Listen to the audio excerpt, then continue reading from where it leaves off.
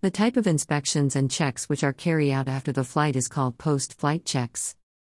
Power down UAV. Remove and safely store battery. If UAV is battery powered, check for cracks in highly stressed part. Visually inspect the airframe. After the flight, inspect damaged screws, fasteners, nut and bolts. Inspect the loose and damaged wiring. Inspect the camera lenses. Check camera lenses secured or not. Remove propeller and check fail-safe behavior. Check propeller is smooth and free of dents. Tighten propeller adapter. Carry out symmetric check for checking the endurance of aircraft. Check out the fuel. If UAV is fuel-driven, check the landing gears. Make logbook entry.